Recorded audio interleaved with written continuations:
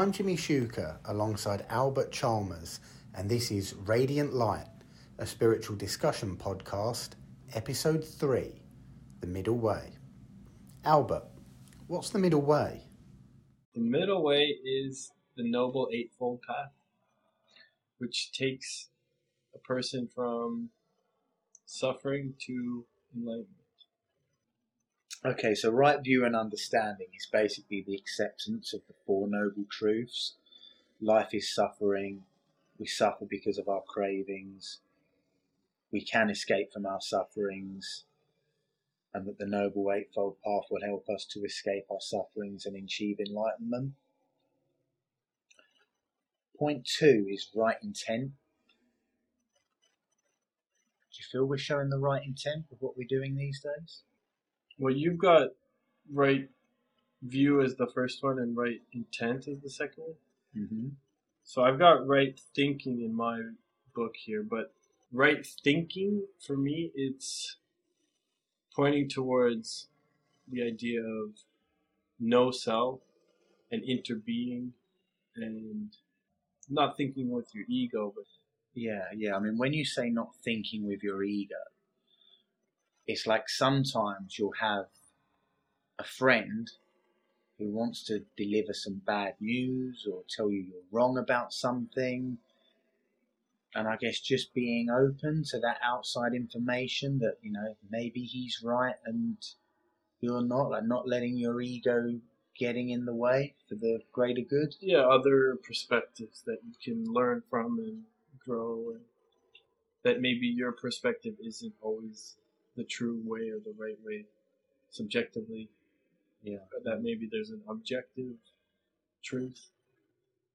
I feel like sometimes we get, or when I say we, I'm speaking for people in general here, we can get caught up in this world these days where we're so built up in our own belief system. You know, I bought into the conservative politics rather than the Labour politics, and it's almost like we don't want to hear the other side.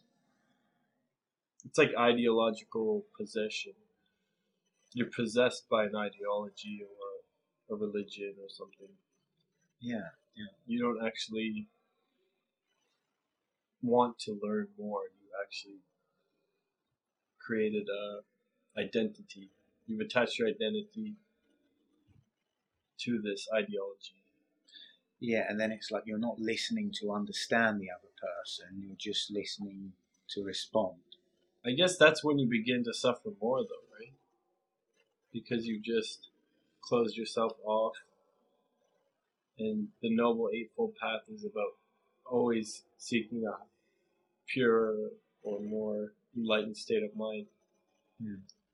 It's not about saying, I've reached the goal and now I'm set in my ways. And I guess everyone's different, but it seems like there's this kind of point where you become an adult, and that usually to me, that just means you're now set in your ways and you're not evolving anymore, unfortunately. You mean like some people they've chose this career path and they've chosen this political party and this belief system, and that's it, you know, nothing else can be right no matter what. That's like if this is the right word, but like a disease in society at the moment. Yeah, I think that's what people consider to be an adult means, is that you've created an identity and an opinion that's fixed. But I don't think that's what adult should mean. I think adult should mean you've overcome your suffering and now you're capable of giving back to society, which is the Bodhisattva path. It's somebody who didn't take the way out, which is nirvana. They chose to stay in the world and bring other people towards enlightenment as well. That's a truer and higher state of Buddhism than somebody who attains nirvana and selfishly basically disappears from society. It's better to help other people overcome their sufferings rather than just ride off into the sunset, effectively. Yeah, because you don't want to protect your quote-unquote self, you want to create a non-self way of thinking, a selfless way of thinking, interconnected, and you have to focus on others before yourself. And by judging others, you're putting them beneath you. You're saying, I'm in a place where I can judge others, and that puts them beneath you. Yeah, I mean, you're effectively puffing up your ego at that stage. It's not a mindful way of living. I've even heard that by not mindfully listening to somebody, you're essentially killing them because you're not actually there with them. You're just putting them on a lower scale of priority than yourself. It hurts that person. It makes them suffer greater. Yeah, you can tell when you're with somebody and they're just constantly checking their phone, mind on other things. You know they're not listening. Yeah, that's like a type of murder. I hate to say it that harshly. If you take mindfulness seriously and realize that you can actually alleviate suffering by just spending a few minutes of your time mindfully listening to that person. And look, it's hard to do that all the time with every conversation that you have, but it's a challenge to yourself to become more enlightened by doing that, by listening to that person as though they're the Buddha speaking to you. Or do you know what example this reminds me of? Do you remember that day when I came to meet you in Oscarson and Ebba and I took the bus? And do you remember me talking about how that fella come and sat next to me and Ebba on the bench, and he was just a little bit too friendly for my liking. He was a little bit too emotional, really up, and he could have, okay, to give you some context here, he could have sat anywhere. There was nobody around, but he chose to come and sit right next to us, practically touching. And in the end, he was touching. He'd known me 2 seconds. He's shaking my hand. He's putting his hands on Ebba. I'm feeling quite uncomfortable. But this guy was a bit of an emotional wreck, and he'd had a few drinks. You could smell the alcohol on him, and I'm judging him. I'm really coming from a place of ego here. It's not good. And yeah, I could have mindfully listened to him a lot better than what I did, and I knew it at the time. The little bit of Buddhism that I have in me was making me self-aware enough to be like, yeah, you could really do a better job of this. And I remember thinking, yeah, I know Albert would do a better job of me in this. You would have really engaged with the guy, I think. But I don't know, there was just something built into my ego to just not listen as mindfully as I could have. And when that bus came, Ebba and I were quite quick to just shoot off down the other end of the bus. And anyway, cut a long story short, by the time I got back to Oscarson, I looked back at the moment and thought, yeah, you know what? He was a little bit in my space. He was a little bit intrusive, but I really could have brightened up his day a bit if I'd have just sat with him on the bus for the couple of stops that he was going to, and just, like you say, listened and engaged with the guy a bit more, right? shouldn't be hard on yourself, because you can always improve, right? It's just a challenge to yourself. It's a challenge to always improve on that. It could improve their situation, and when you become more at peace, it becomes easier and easier to do that. So does this tie in with right speech and right actions on the Noble Eightfold Path? Right thinking leads to right speech. It's the next logical step, because what you think usually comes out your mouth. You think it before you say it, or at least you should probably be a little bit mindful about what you're saying. Sometimes you can get ahead of yourself, but the right thinking leads to the right speech and the action, because your thoughts create a direction, I guess. There's another Buddhist saying that sticks in my mind, is literally what we think we become. It's kind of like everything starts in the mind.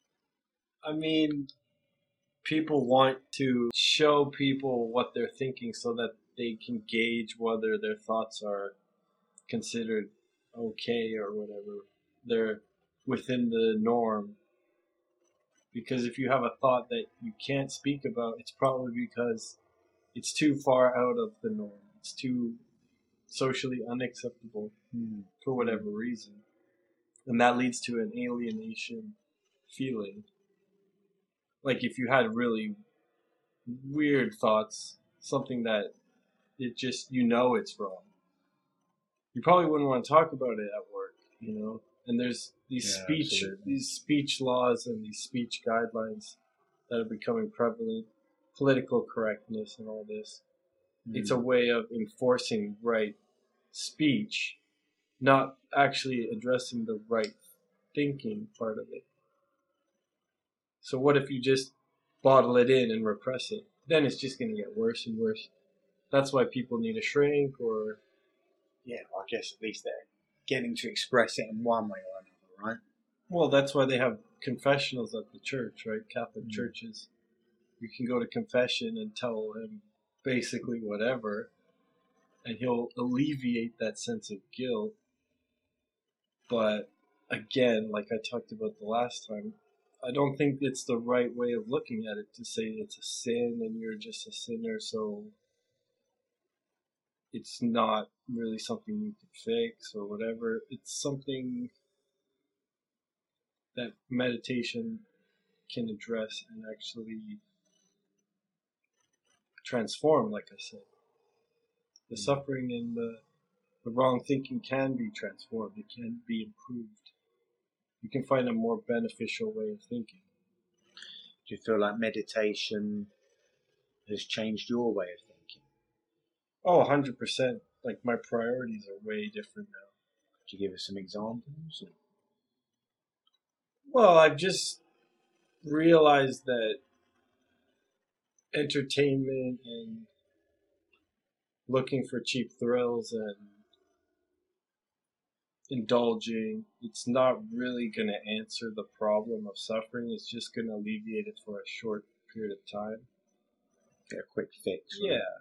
One of the basic principles that is so cool about Taoism is something called Wu Wei, which means not to force or not to act. So sometimes maybe no action is better than wrong action. Yeah, I'm sure I can think of a few examples in day-to-day life where no action is effective. It's kind of like a form of management or non-management, if you like. If the manager of the team steps back and doesn't try to interfere with everything that's going on, the group will naturally find its own way of being. Like a consensus will be formed and people will fill certain roles and learn to how to coexist and co-work with each other. Yeah, that's a Taoist way of taking a leadership role. It's a massively Taoist way of thinking. Yeah, the greatest leader is the one who nobody knows exists, And you have to be able to trust a nature or a universe that doesn't have a boss. Buddhism doesn't preach that there's a God that created everything and he's the boss and he laid down the rules and morality is based on what he says. There's none of that. Yeah, I agree. I even read that with Buddhism, there's not a strict right and wrong. It's just a general guideline, and you can apply it to your own day-to-day life as you see fit, or how you see, or where you would apply it. You trust your own judgment on moral issues and whatnot. Yeah.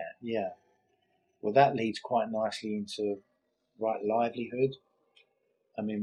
One of the points on the Noble Eightfold Path is literally talking about your job, etc., almost like a career choice. I've touched on jobs as examples briefly here, but how would you apply Buddhism to a career choice or job route? What would you say to that?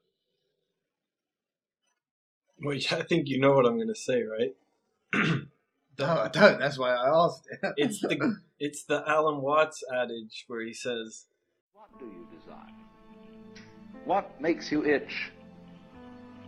What sort of a situation would you like? Let's suppose, I do this often in vocational guidance of students. They come to me and say, well, we're getting out of college and we haven't the faintest idea what we want to do. So I always ask the question, what would you like to do if money were no object? How would you really enjoy spending your life? Well, it's so amazing. As a result of our kind of educational system, crowds of students say, well, we'd like to be painters, we'd like to be poets, we'd like to be writers, but as everybody knows, you can't earn any money that way. Or another person says, well, I'd like to live an out-of-doors life and ride horses. I say, do you want to teach in a riding school? Let's go through with it. What do you want to do? When we finally got down to something which the individual says he really wants to do, I will say to him, you do that. And forget the money. Because if you say that getting the money is the most important thing, you will spend your life completely wasting your time. You'll be doing things you don't like doing in order to go on living, that is, to go on doing things you don't like doing, which is stupid. Better to have a short life that is full of what you like doing than a long life spent in a miserable way. It's literally just follow your gut and don't let money and fear and all those worries, which are pressures put on you by others or society usually. Or don't let it affect your decision making. Yeah, and also don't let emotions affect your decision, because with right speech and right action, if you're angry, any decision you make will be driven by that anger. So if I'm angry about something, if I want to speak or if I want to act, it's better to do the Wu way and don't act and just meditate or whatever until you feel at peace again. Get back to the center. Because when you act from a place of turmoil, you're just going to shit on everything in your path, right? You're going to burn down every bridge and make a mess of things. Oh, yeah, absolutely. It takes a lifetime to build up something that you're proud of. Love. Yeah, love and trust. But it takes one bad action or bad one word. Reckless moment to just rip it all to shreds. Yeah. And how many people are guilty of making that mistake, right? I am. I think we've all been guilty of that at times. Yeah, so building a right livelihood starts by coming from those other steps along the way. You're going to build that by acting right, thinking right, living right. There's a concept in Japan called ikigai.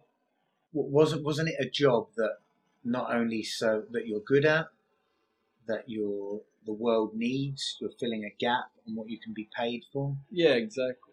It's to find your vocation that will lead to a sustainable and happy existence, and you won't dread it. You know, it's not a job per se. It's not a career even. It's the answer to the existential problem, right?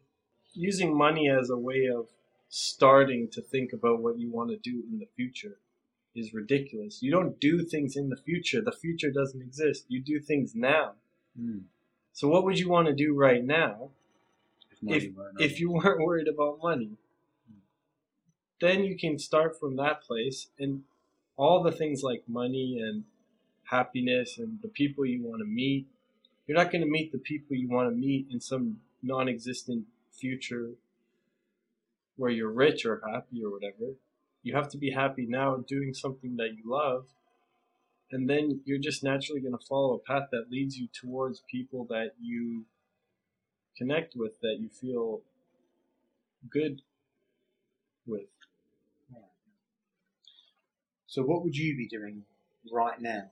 I'm doing this podcast right now. That's what I want to be doing. Yeah. If I didn't want to be doing it, I wouldn't even do it.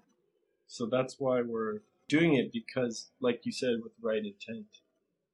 The intent is to do something we want to do so that it happens naturally and it comes from a good place. Yeah, I mean, it's clearly been a subject that we've been passionate about for a very long time, isn't it?